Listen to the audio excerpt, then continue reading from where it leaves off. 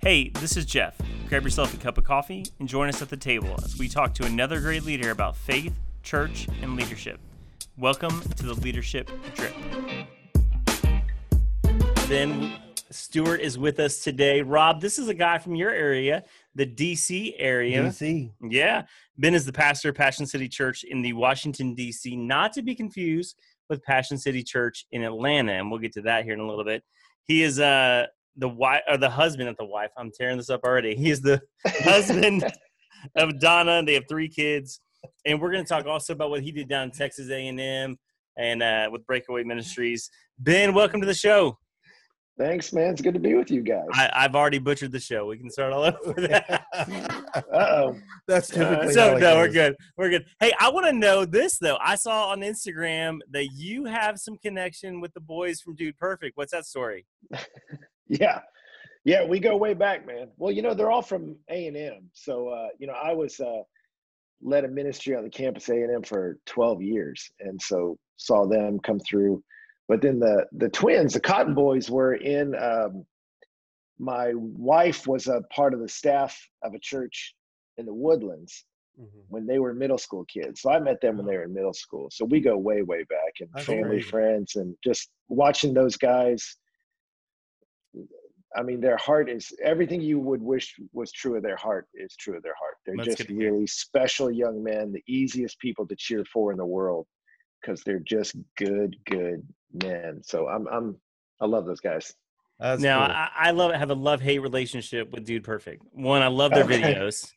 Uh-huh. 2, what I hate about it is my boys want to always emulate it. So they're throwing a ball from somewhere at something at all times. Like, hey, if we go on the roof and bounce it off your car and it goes in, what does it count? So they're inspiring, and I love their character. Their influence on the things that happen in my house sometimes are a little bit different. So Controversial. Yeah, I get that. Yeah. well, cool. Well, as we kind of talked before the show, a young man named Luke Lazone kind of brought your name up on a show we did earlier in season 2. Yeah. Mm-hmm. And he talked about Breakaway at Texas A&M. And I remember him distinctly saying he shows up at Texas A&M. He hears about this college ministry. It's in the gymnasium, if I'm not mistaken, and just packed with people. Tell us that story. How did Breakaway get started? Yeah, it started in 1989.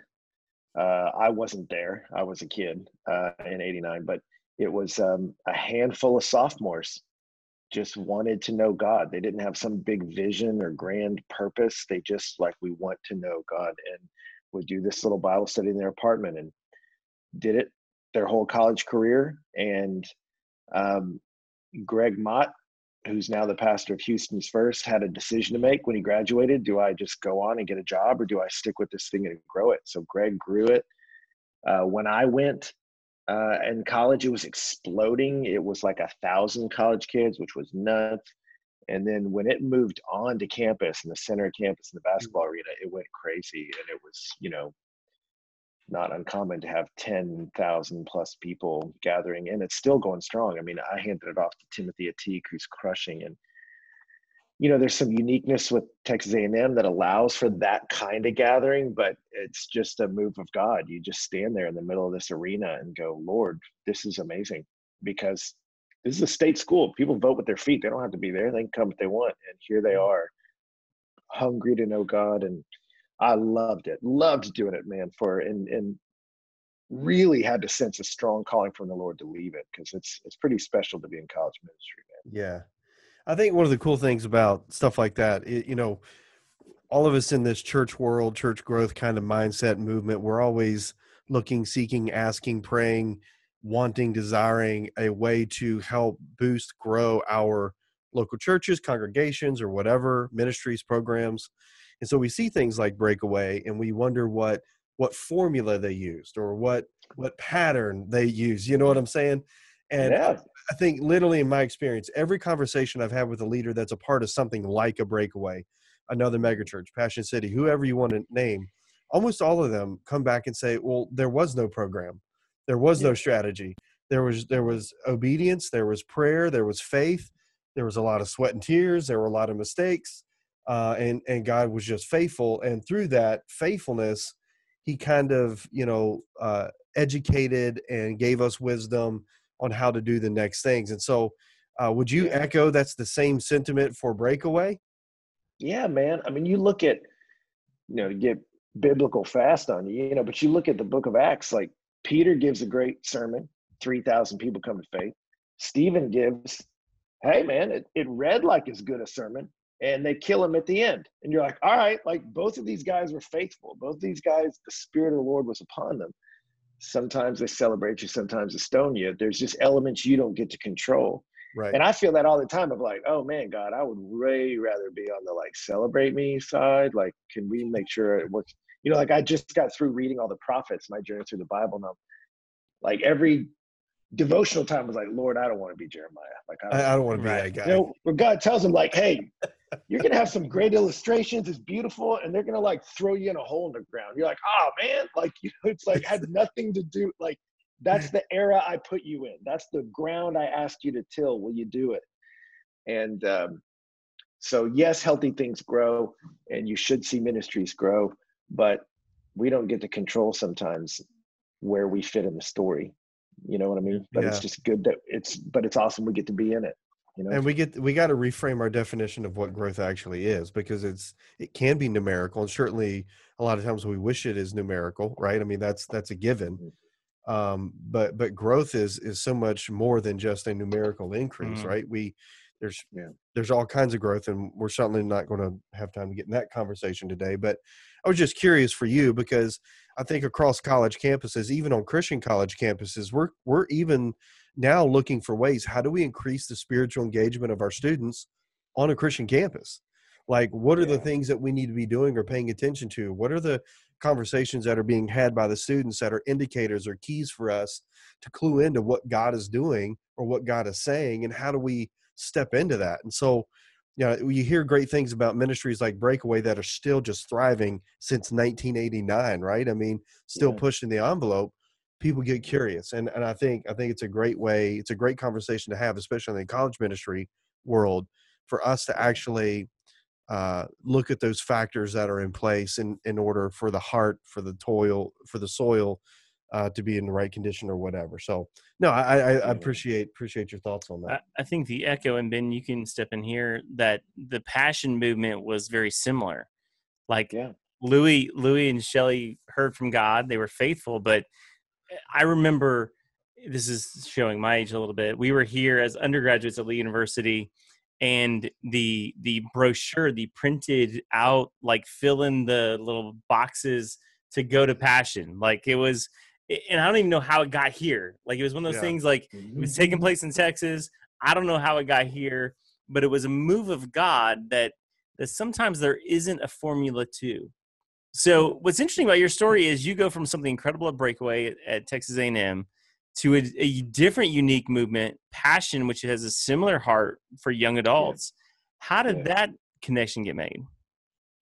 Yeah, well, people used to ask me for years, they're like, Breakaway, didn't Louis start that? I'm like, no, he didn't start it. But was he an inspiration, what he was doing down the road at Baylor? Yeah, so Greg and Louis knew each other. When I took over as director of Breakaway, Louis immediately started asking me to get involved with Passion conferences. So I would help periodically. I'd see Louis a couple times a year. So we just had a relationship for a long time. Yeah. And it was actually the day my daughter was born. She was born later that day.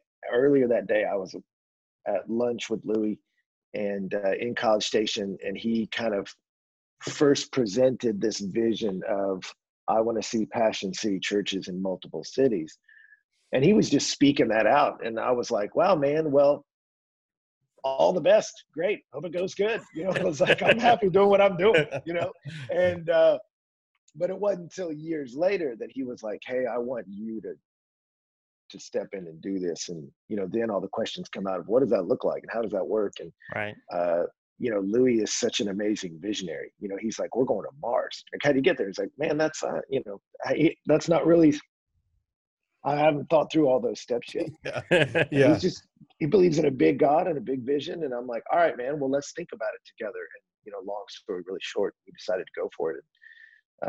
But the reason we could launch in that venture together is because we had a decade of trust to build. Sometimes when I move into new towns, you meet other ministers and they're like, hey, we should put on a big prayer rally. Hey, we should put on, and I'm like, whoa, let's not do an event yet. Let's build a relationship first. Right. Like, let's be truly friends. And when we're truly friends, then we'll find a way to do an event together or something. But Louis and I got to build that friendship for a long time. So let's deviate for the first time on the show here, and let's talk about church planting just a little bit. Okay, sure. Okay, so I wasn't sure if this is the place I was going to geek out on multi-sites or not, because I'm a multi-site geek. He is. I came from the Saddleback world, and I was on staff there for several years. I love the multi-site paradigms, but so let's talk about church planting a little bit, because you mentioned something I think is quite significant. Churches have become largely event-based, which you probably know. We have 3 or 4 high peaks in the year: Easter, Christmas, Mother's Day, fall launch, kind of are the 4 big peaks that we do our big events every year, right? And a couple things in between. So a lot of churches, big, small, mega, mini, doesn't matter. They base their calendar on events, not on relationships. And so off the cuff, if you were planning a church today as a new pastor, not connected to Passion City or something else, got to put in your heart to go to a city and plant a church, what would be some of the first steps that you would take before you ever did an event? Yeah, well, I'll tell you what we did, and I'll just tell you the things we did that worked. I'll skip all the stuff we did that didn't work. But Louis said something to me when I was in Atlanta that was really interesting, because when they launched the church, thousands showed up day one. Right. And he just said at one moment, man, Ben, it took a long time to find the church in the event. There were people that were just kind of showing up. Yeah. Jesus said at one point, he's like, y'all are just here because you're waiting for free bread. Jesus said it to a crowd once where he's like, y'all aren't actually wanting to follow me. You're just hoping I'll like make some wine or something. And Lou was like, it took a while to figure out who our people were because so many were coming. And when he said that, I was like, all right, man, I'm not starting with a big event. I'm not starting with like, let's get Crowder in here and blow this up. So when we moved to town, it was building a core group of relationships, people we had high trust with. So we moved to town with about 30 people. And then we just sent out some email invites. I mean, we purposely stayed off social media. Right. To what we called vision nights. And we purposely, we scaled it down. It was like a little PA system, a little mic tethered to the little stereo on a stick kind of deal. Yeah. And just said, hey, here's our heart for what a church is. Here's why we're here in town. And then we would just mingle and visit with people. And then the takeaway from that was community groups where no worship music, sit you around a table of about 6 people. I would get up front and read a chapter of the Gospel of Mark and explain it. And we would all talk about it. So we had 6 months of that, of like, if you're coming for an event, there's no entertaining. It's the 2 things, when John was trying to summarize Jesus, which is a crazy thing to think about even doing, but in the Gospel of John, he just keeps coming around. Man, he was full of grace and truth. He was full of grace and truth. Like, he really loves people and he really gave them information commensurate with reality. It gave them the perspective they need. And so when we started, we're like, let's just build this little community where we love each other sincerely and read the truth together. And when that group is filled with light and heat, the fire, that light radiates out, that heat radiates out. And that's what we'll do. So when we launched big events, because we did bring Crowder out eventually, we did start to do that. Now we had a church to invite him to. Right. You know what I'm saying? We had a community already in progress. Yeah, that's good. One of the models that I've been around is the ARC model, which has some similar aspects to it. You start sort of with that core group, and they're unapologetically attractional. I think that's one of their models and their way they go about it. But it's also the dig deep in the small group and the core group, and so. But you obviously had this framework of college ministry, which is a mobilizing ministry. If there's ever a group of people that you can mobilize, and I've said this often, that the college students have more time and more expendable money than they ever know, and we just get to tell them that. So, like, so how did you make the transition from pastor of college kids to sort of this church planting operation with passion? Yeah. You mean like timeline or like Well, internally? like How did I manage the it? shift in the way you pastor, because Yeah. they're not the same. I Yeah. mean, there's some No. similarities, but they're not the same. Yeah. Yeah, that's true, man. It was interesting for me because we were an on-campus ministry. I wasn't a college pastor. So, we did have the big attractional event. Right. Students would come down, come to Christ. And then I was like, let's plug you into the local church because we called ourselves the big end of the funnel. Let's funnel you into community. And we felt really good about that. We're helping put students into churches all over this campus. That's actually pretty awesome. We'd have churches come and be set up out in the foyer and not. But what it did for me is I didn't really have to deal with a lot of their problems.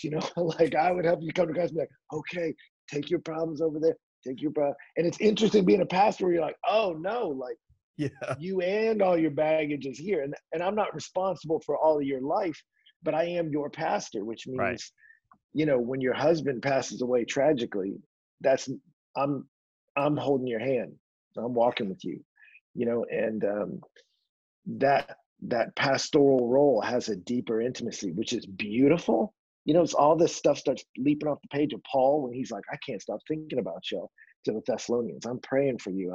I'm like a mom giving birth to you. He talks like that. You go, okay, I get where he's coming from, but it means you carry people in a different way, and it can wear you out, But in terms of like college kid to adults, I'll tell you, man, I moved to DC because a third of the city is between the ages of 20 and 35. Yeah.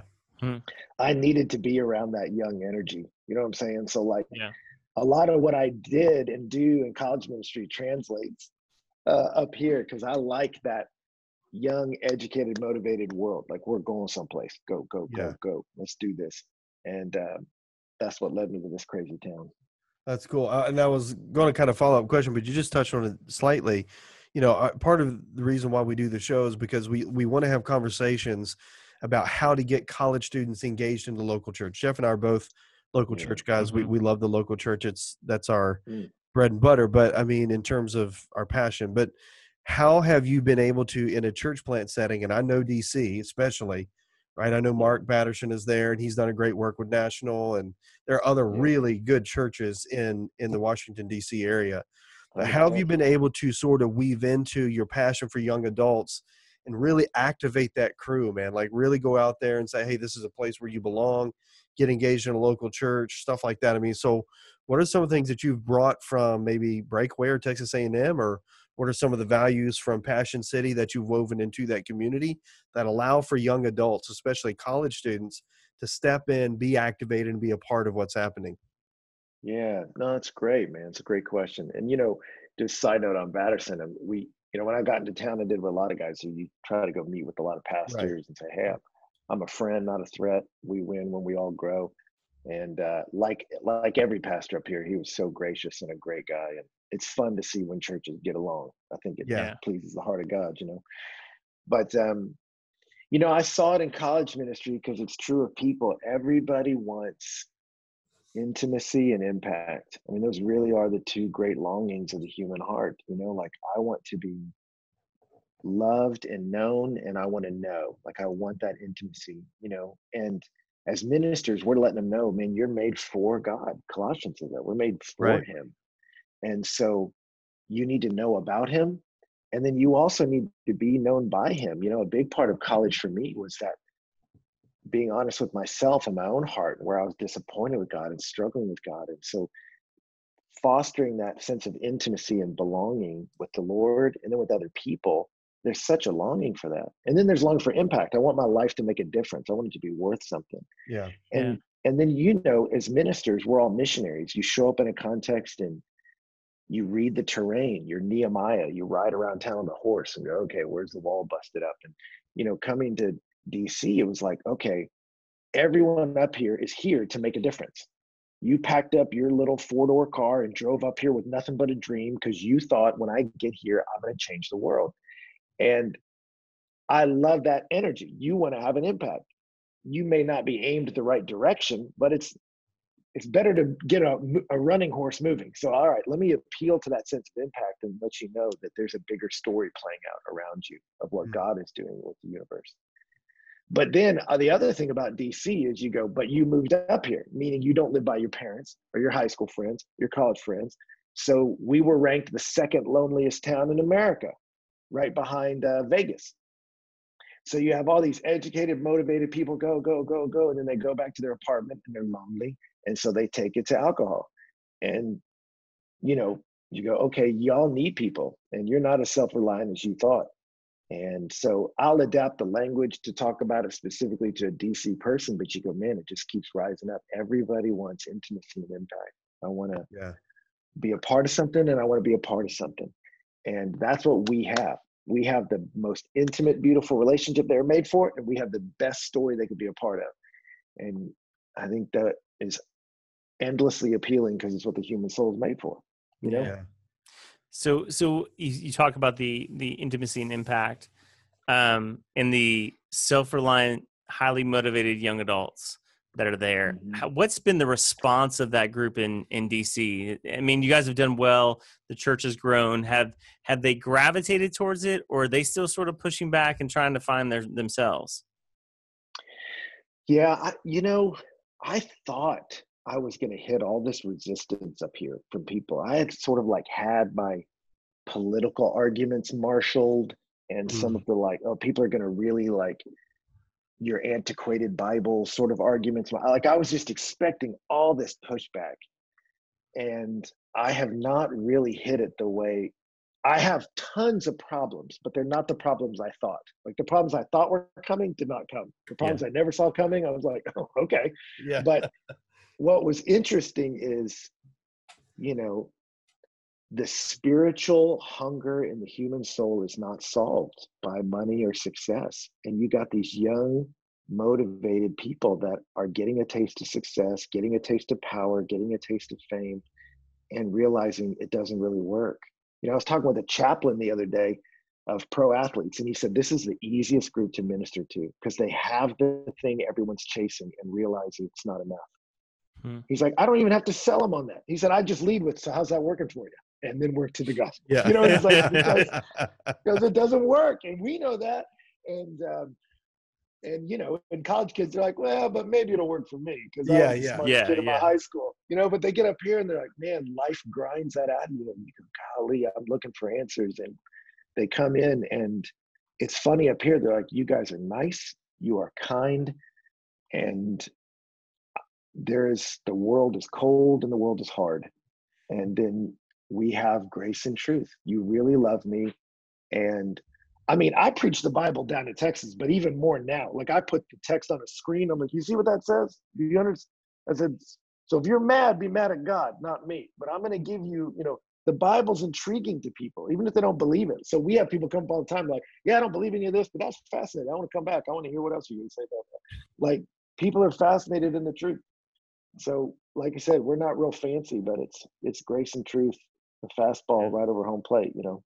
That's cool. And I know in a place like DC, it does not take long to get grinded. You know what I'm saying? I mean, my experience there in the ministry time that I had in DC myself, I mean, it does not take long for young people to get broken because you're right. I mean, you come there with so much anticipation of what you're going to do, and you're in the seat of power and prestige and prominence, and you know, there's so much happening in DC all the time. Yeah. And you go there and I mean, not everyone, and you know, not all things are bad and all that kind of stuff, but you can get grinded up quick in an environment like that. So it makes a lot of sense then that you guys are there and that they're being so receptive because you are a voice that's so alternative to what the norm is there. And I just think that's really cool. So, so for you then, if you've kind of stepped in to Passion City and you're now in this context, in this environment, you're incorporating young people into what you do, and they're being activated, they're being trained, they're being, engaged. So for you, what are some of the biggest discipleship hurdles that you're encountering in terms of this generation that you're dealing with, and how are you kind of overcoming those? Yeah, that's a great question, Rob. Discipleship hurdles with this young generation. It's I would say the first two things that come to mind are, one, and this is something I find myself telling a lot of my friends that are in the South, is biblical literacy is at an all-time low. So people don't know the stories you're talking about, haven't in a lot of times encountered them at all. So certainly don't believe them or understand why they're relevant to their life. So I'm realizing you're having to back further and further up. Like I used to read, uh, sermons by like Charles Spurgeon, and you're like, these aren't helping me, because he assumes a knowledge base of his audience. And at that time, rightly so.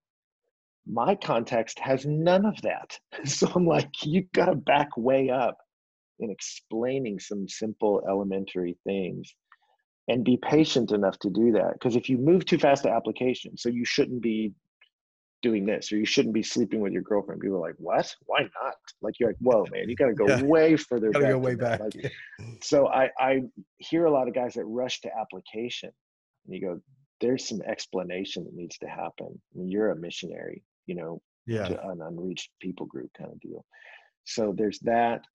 And then it's integrating it to the worldview. A lot of young people, they're inundated by the massive changes that have happened to the human brain since the last decade of the iPhone, and are not even clear how it's affecting them in so many ways. Their ability to focus, their ability to have human interaction.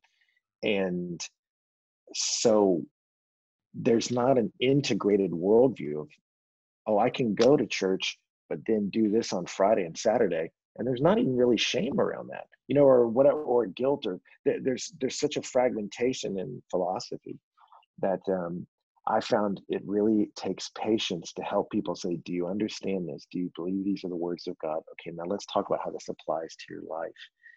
And if anything, for me, it's just made the epistles all the more relevant, because Paul does that all the time. He's like, you are dearly loved by God. He's changing your life. Here's the truth. Let's talk about your sex life. That's almost every epistle. You're like, and you're like, what? But you're like, hey. But those are the first things that come to mind. Yeah, we recently talked with Addison Bevere. I don't know if you know Addison, but he was telling us about his book Saints, and he was talking about how Paul would call the church at Corinth saints and then call them into correction. He's like, hey, you saints, let's fix this.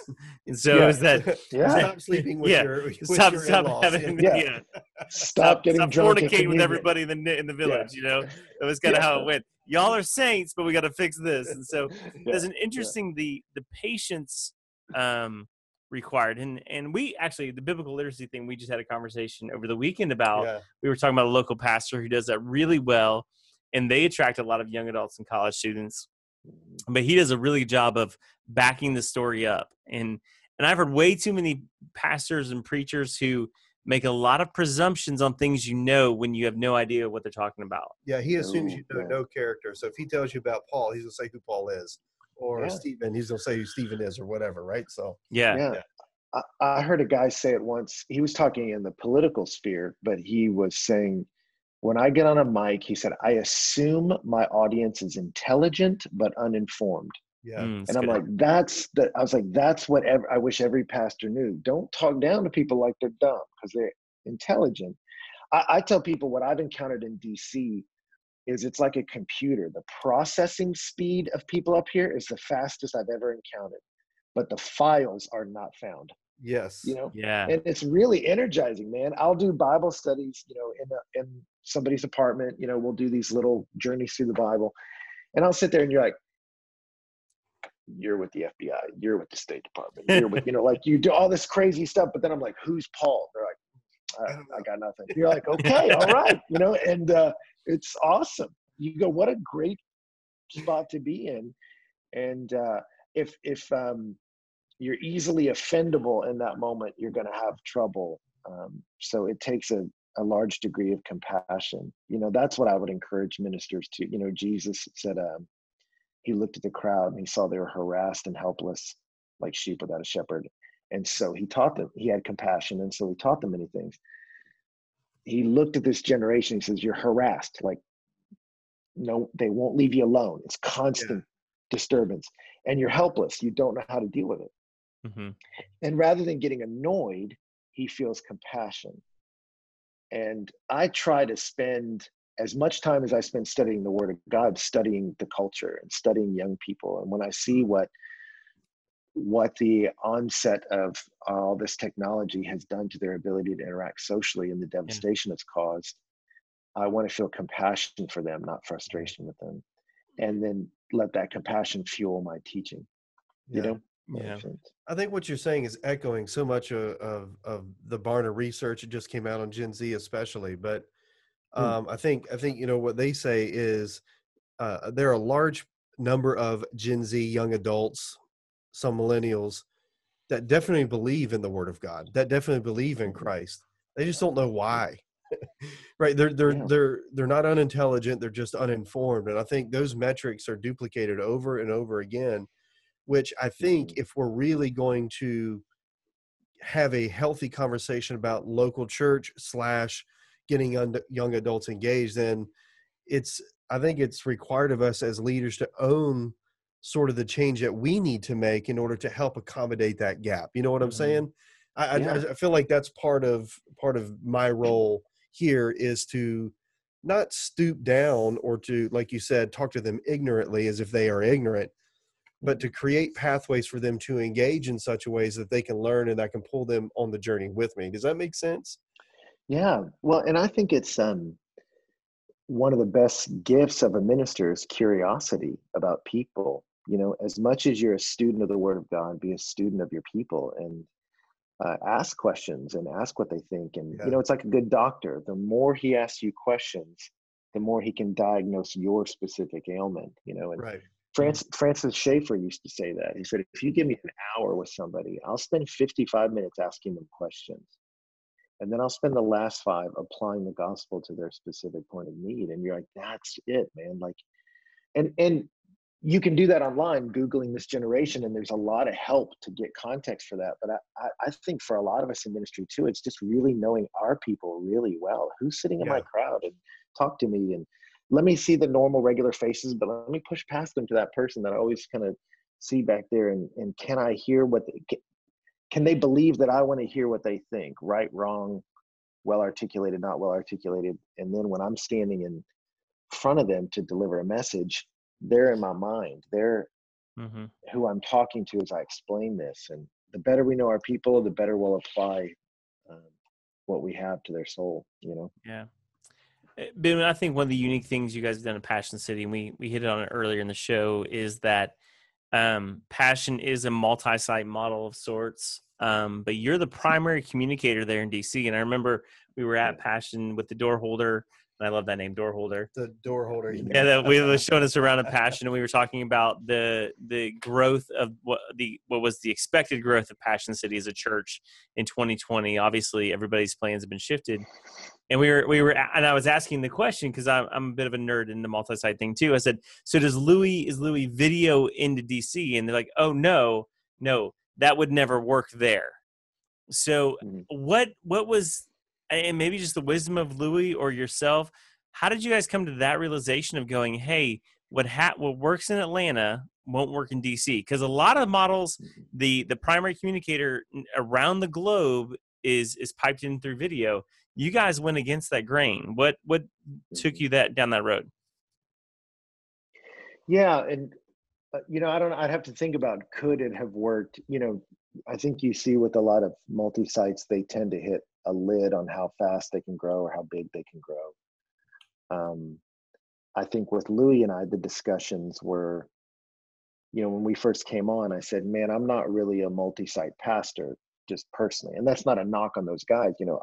I tend to summarize it, and this is very crude summary, but if you do what we do, you're part preacher, teacher, you're part leader, visionary, and then you're part pastor. So there's that part of you that loves to explain the word, thus saith the Lord. There's that part of you that needs to cast vision, we're going there. And that part of you that sits and holds people's hands and cries and cares about them. But no one's 100% at all three. You always have one that's higher than the other one, like everyone's built different. And a multi-site pastor tends to be the really pastoral person. Like I sat with a guy the other day that you're like, we went to a restaurant. He's a multi-site pastor in his town. He knew every single person in the restaurant by name and had been to all their houses. I'm like, how do you do that, man? Like, I like people, but not that much. Like, I'm not wired that way, Yeah. I'm more teacher first. Pastor's probably third for me. He's just like, man, the thought of preaching every week makes me sad inside, but getting to love people. So, the multi-site works really well if you've got that pastoral leader guy. And so you see the multi-site model built with that big teaching voice and then a lot of pastoral folks. And there's nothing wrong with that. So in Atlanta, there's multiple locations that all pipe in Louis as the teacher and visionary. But as we were looking at the longevity of Passion, going to build it on just Louis' teaching gift, as amazing as it is, isn't probably the best long-term strategy. So can we move into different cities and have a city model where those cities have a teacher leader up front who can now build locations, multi-sites around that region? And could we duplicate that throughout the world? And that's the goal. That's the hope for us. Is to build a model that doesn't suddenly get in real jeopardy when Louis gone, and so which Lord willing won't be anytime soon. But that's the idea, is can we take what's beautiful about the culture of Passion, separate it? The leader is always going to be the culture carrier, but can we separate out, but what is essentially Passion, and can we duplicate that in other cities? So we called what we did the grand experiment, and it was the grace of God. My wife and I, we flew around for 6 months to different cities, praying over where to move. Louis was really like, you got to live there, you decide, but we want them to be hinge cities, culture shaping cities. And DC snuck up on us. I mean, we were surprised how drawn we were to it. And we landed here, launched. And I remember about 6 months, a year in, Louis came up to preach. And that was the first time I looked over at him and looked at it and went, man, there's a lot of ways this could have gone wrong. Like, there was a million ways we could have fallen off this horse. And we both just looked at each other like, it worked. And I think the secret to it working, you didn't ask this question, but was trust. Do I trust him, and does he trust me? And so far that seems to be working pretty good. Yeah. I mean, there's so many facets to the multi-site conversation that maybe we need to sit down and have lunch in DC about or something. But I mean, I think if you go back to your comment about intimacy, right? And you go back to the comment about impact is the action piece, right? Integrating people into the body, getting them activated to serve the church, whatever your language is, that's the plan. But the intimacy piece, where I think the multi-site comes in, is it becomes very cultural specific, right? At least it's supposed to be. There are a few people like a Rick Warren or like a Louis Giglio or a Craig Rochelle who can communicate very well across cultures, right? But there are a lot of very successful multi-site paradigms out there that you can follow. And some of them are very centralized, meaning there's one guy sort of preaching and doing all the work, that's the head personality. Then there's some that are very decentralized, where the local pastors are that. They are simply the DNA carriers, the value bearers of that particular church structure organization, right? And they deliver. So whatever the model is, one thing that it seems to be very true about multi-sites is almost all of them are working, right, in some capacity. I mean, there's very few multi-site models that are disasters. Few here and there, but most of them are working well. But I think it comes back to this conversation of intimacy, because anytime that you can make the gospel personal and intimate, right, that translates in such a way as it becomes irresistible. And then when you have a broader value vision that's more global, that reaches more people, that something they can be a part of, that's the impact, right? So I think the multi-site lends itself very well to those two realities. I think that's one of the reasons why it's so attractive and it's working so well currently. But that's my little I go on all day about multi-site. So yeah, it's great. No, it's insightful.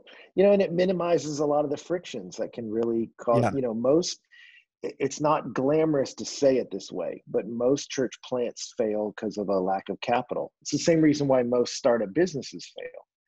And you go, man, that's a sad thing. And so if you can minimize that friction, right, and that's a good thing. It's the little bit of the crude language of franchising, right? Mm-hmm. I mean, we don't like to intermingle the businessy terms a lot between the church and the living body of Christ, right? And business models. But I think the level at which you're able to quote franchise your brand, your values, your DNA, all of those kinds of things, I think that provides a high level of success. And I think all truth is God's truth. And if we can borrow from the language of other model systems, cultures, whatever, and apply it to how we deliver the gospel, and if it's effective, if it works, I'm okay with that. And some people, I don't know, I'm sure you've probably gotten some pushback. Some people think multi-sites or mega churches are just number generating operations, and having been a part of one, and you are too, we know that that's definitely not the case. So 100%. Well, and it's like what Paul said, my letter of recommendation is you guys. So at the end of the day, you go, well, you can critique a model and no model's perfect. But when you look up and say, hey, but my friend is a substantively better human being after being in your orbit, you're going to show up and say, what did y'all do to her? What happened to him? Like, what's happening there? And that's on us. Can we create and foster healthy environments where people grow? And if we can, then a lot of those criticisms will fall, and people will walk with Jesus. Yeah. Right. So let's shift gears a little bit. Since you're talking about growing, one of the big conversations that Jeff and I have on the show a lot with other leaders is the mentoring conversation. Some of them are conversations about people who have mentored them. Other conversations are about how they're mentoring others. Obviously, you and Louis have had a long standing relationship. So I guess the next question would be, how has he mentored you, and how are you in turn taking that mentoring and pouring it into others that you're influencing now? Yeah, that's a great question.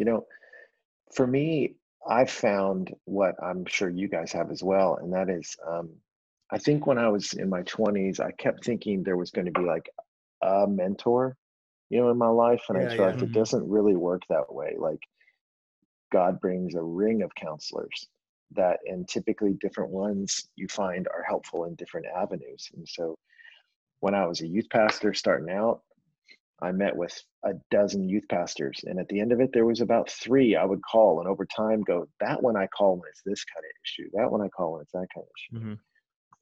That's held true all through my life. And even now, I'm grateful that I've got a handful of counselors that I call for various reasons. So one of my old pastors and I were on the phone the other day, and it's just a normal thing for me to call different ones. Louis's unique contribution to me is his supreme faith that anything's possible with the Lord. I mean, he just is not afraid to dream really big.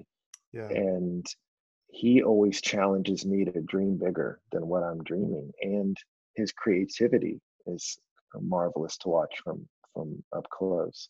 So those are, I would say, looking at different people, those are things that I've just watched in him that you're like, those are marvelous. You're unique in those areas. And anytime I can get a window into how his mind works.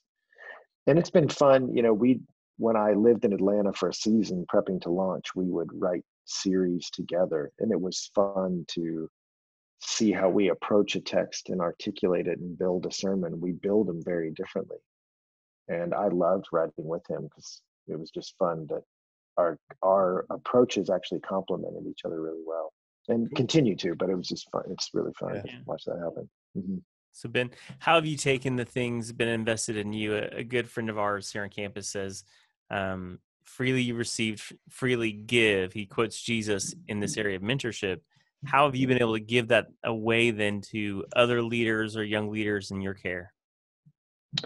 Yeah, I would say, you look at the life of Jesus with his guys, proximity was the priority, and I used to teach that to young guys all the time. Take them to Mark chapter 3. Said, hey, what was the call of an apostle? And it says, and he called them, they would be with him and preach and cast out demons. And they would always say, preach and cast out demons. I'm like, no, what's the call of an apostle? What's the first calling? They're like, preach and cast out demons. And if you keep missing the first verb, which was be with him, just be near him. Mm-hmm. And, so for Louie and I, it was, before I launched, it was coffee together every week. It was traveling together to do things. It's in that proximity of shoulder to shoulder, you rub off on one another. And so now up here, when I hired a staff, I'm like, man, I'm always going to have one of these guys with me and explaining what I do and why I do it. And then when we develop team leaders, we have our team leader meetings where we talk, here's our strategy to accomplish our goals, to reach who we are as an organization. So we have these team leader meetings. But that same group, I separated out a different meeting that's not the leader part. It's the word of God in your soul. I teach you the Bible. So because I want you to think like I think. I want you to approach the word of God the way I approach it. And so to me, I tell our team all the time, we are the white hot center of the fire. And if there's a lot of truth spoken in our world and a lot of love in our world, it's going to radiate out. So we spend a lot of time with our team leads doing that. So even last night, we were on a Zoom call with them for hours. And it's funny because, at the beginning, they were pretty stale meetings, but now the first 20 minutes was them sharing Jesus stories of how God is moving and encouraging each other's faith. And after a while, I'm like, okay, we got to move on, but to other stuff. Yeah. But it's that proximity is the priority. You just can't beat that. Yeah. And if they know I care about them, then they don't feel used when I put them to work. And we make our leaders work really hard. And if I'm depositing truth in their life, they feel like that exchange of deposit and withdrawal is there. So if I can give them those two things, grace and truth, I mean, this team, there's nothing, they don't even know what they're not capable of. I mean, they will charge any hill. It's really amazing. That's cool. That's cool. So here's another kind of mentoring question. Another concept that we've been talking a lot about on the show is reverse mentoring. That's when, obviously someone younger than you that maybe doesn't have as much experience is pouring into your life. So is there a person or a situation or a lesson maybe that you can think of right off the top of your head where a younger person is saying, hey, how about this? And you're like, my goodness, I've never thought about that before. I mean, so how is there anyone reverse mentoring you right now? Or has there been a lesson you've learned? Well, it's like a significant percentage of my church. I mean, Yeah, I am like the old. Softball question here. I'm not old, man, but I'm the old guy up here. I'm like, are you kidding me? So it's been fun. It's so energizing to be around the young people in our world. And, yeah, you take the thoughts, suggestions of everybody. Anyone can come up to me and tell me what they think, but I'm not going to internalize the guy that walks by like, your church should have a snack bar. Like, all right, man, thanks, dude. But like, I want to have the ones around me. Yeah, good leaders ask good questions. Leaders are inquisitive and creative. Why? What do you do and why do you do it? That's the thing, not just the what, but the why. What's the why behind the what? What can I get away from that? And when I sit with somebody, I try to do that, what I mentioned earlier, that Francis Schaeffer thing. Like when I sit with our young worship leader, anytime I travel and speak somewhere, one of my young leaders is with me. I want to be asking him more questions than he's asking me. that's cool. And not just the what questions, but the whys, and because his generation is what I'm reaching, and I want to be a student of that generation. Yeah. And certainly we've tried to create a high trust level with our leaders of let's give you the vision and the values, but when it comes to execution of strategy, we want you to be creative and give them the room to do that. And it's fun to watch them surprise us with how they solve problems. tell them the problem to solve, not the way to solve it, and they'll surprise you with their ingenuity. And so we kind of like to see how that happens, you know. That's cool. So do you give your young leaders a wide berth on that, on the execution? Yeah, and you know, they'll have staff members, and we don't have a very big staff, but they have staff members that oversee team leads, and team leads execute leading door holders. And so, you know, for us, they're all high caliber, fast moving people. So, you know, we rent a theater, it's a club in town. You know, when we show up, I mean, our first Sunday, the concert the night before started at 11, and it was the St. Patrick's Day smokeout, you know, and the lead band, their hit song was Doobie Ashtray. So when we showed up, man, like that place was like they had a rager. There were still people asleep on the stage, you know? So we were like, hey, man, you don't have to leave, but you got to scooch. Like we're trying to set up for church, you know, like moving people around. But watching this young team, like, hey, we're going to design this space to make it welcoming. We chose this place because it's in the middle of the city. It's in the most ethnically diverse part of the city. It's a low barrier to entry. You may not walk into a big church, but you'll walk into this club. But y'all got to make this look great. And I don't actually know what I mean when I say look great. And, you know, then suddenly we've got, I feel that way all the time. that they do this for a living, you know, in their business. You're like, all right, man, then show me. And then you got the other ones that create data and spreadsheets and tracking info. And you're like, all right, man, well, then start building that for all of us. We regularly have leader meetings where it's like, hey, let's share best practices. What are you doing that's working? And let's try to let every team improve. So it's fun to see how they surprise us. And we've been able to grow, I think, pretty fast because of that, because we got high trust with a small group and the right group, and off we go. Yeah. Cool. Yeah, that's wow. Lots of insight from Ben Stuart. I think the proximity is priority. Well, I'll probably steal and say a lot lately. So Yeah. I'll quit giving you credit probably for the third time, just claim it as my own. Yeah. So I don't know who you say stole it all it the from, time but here. if I ever end up at DC, I'll give you credit. Make sure people know theirs. Oh, But sure. around here, it's mine now. There you go. But Yeah, no, man. Ben, there's been incredible wisdom that you've dropped on us, from discipleship, from leadership to church planting, church principles. We just appreciate it so much, and I know that and I hope our listeners have taken notes. There are a lot of things you said in a sentence or two that have a lot of weight to them. We could probably take 3 more hours and talk about some of the things you said, and unfortunately we don't have 3 more hours, so we're all pretty busy. But we have one final question that we do want to ask, that we do ask every guest, and you have the floor on how you answer it. What is one lesson you learned in college that did not take place in the classroom? Man, just one, huh? Again, we got time. No, I'll keep it there. Yeah. I would say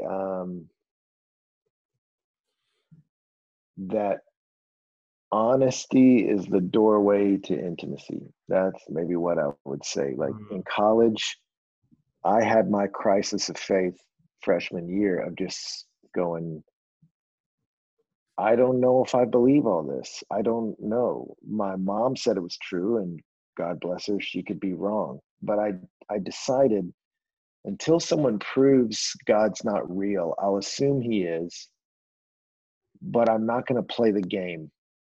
And I'm not going to sing a song to him I don't mean.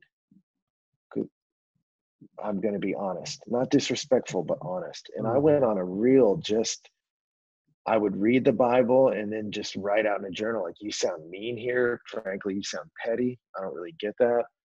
Amen. Time's up. You then go to class. And, you know, the more I was honest with God, I think he loved it, because you can't be real. You can't have a real relationship with someone who's not real with you. I mean, we all know that. Like if you're like, I'm always feeling like I'm getting like some fake version of them, then there's no intimacy there. Right. And college is when I quit playing the game and got real with God and risked how ugly the realness was in me. I didn't realize how angry I was, how hurt I was. And yet it created a pathway that by the middle of college, for the first time in my life, I could say it. I love him. I love God. For some reason, I always thought that sounded like weak or something when I was younger, but I was like, I fell in love with him in college. And it's because I was willing to risk the ugliness of honesty with him.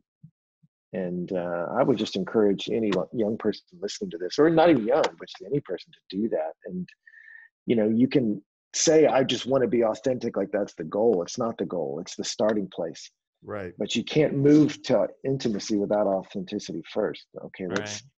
Right. And you see David do it in the Psalms. He starts angry, hurt, scared, afraid, and tracks towards trust and worship. And that was my college experience, man.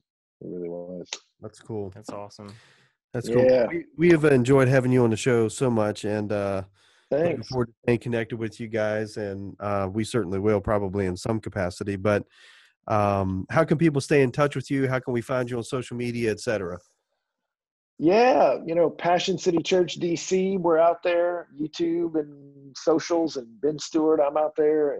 Instagram is where we do most of it right now, anyway, but we're all out there, and Very it's cool. good to hang with you guys too. Y'all Yeah. hang with good people. Luke Lazon's a good dude, and Passion, glad y'all were with us. And Yeah, it was a It was blast. fun. We had a good It was time. awesome.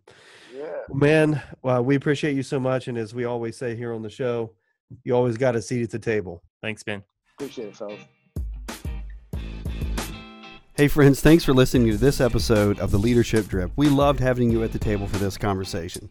Would you do us a favor and comment, rate, subscribe, and share on your social media? That way we can get this content to other great leaders. And stay connected with us on Instagram at The Leadership Drip and on Twitter at Leadership Drip. And remember, you have a seat at the table.